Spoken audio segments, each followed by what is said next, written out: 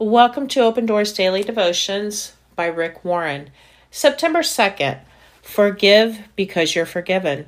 Remember, the Lord forgave you, so you must forgive others. Colossians 3. God calls you to forgive people who have hurt you. This isn't easy, but you have to learn how to forgive others.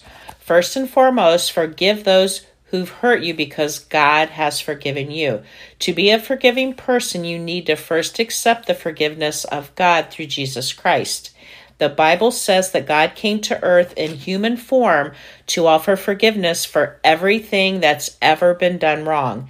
The payment for your sins has already been made in Jesus. That's good news, and it's the source of your power so you can forgive others. You should also forgive those who've hurt you so that resentment will not control you. Resentment makes you miserable. It keeps you stuck in the past, and when you're stuck in the past, you are controlled by the past.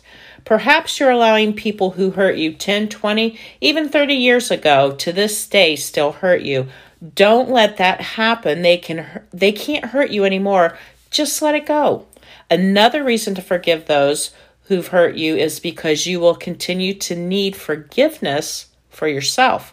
Forgiveness is a two-way street. You cannot receive what you are unwilling to give. Again, you cannot receive what you are unwilling to give. Jesus teaches us that our relationship with Him is hindered when we won't forgive others. Living in unforgiveness is hypocritical. We've been forgiven by Jesus, and we need more of His forgiveness in the future. You must learn to forgive others. Today, who do you need to forgive?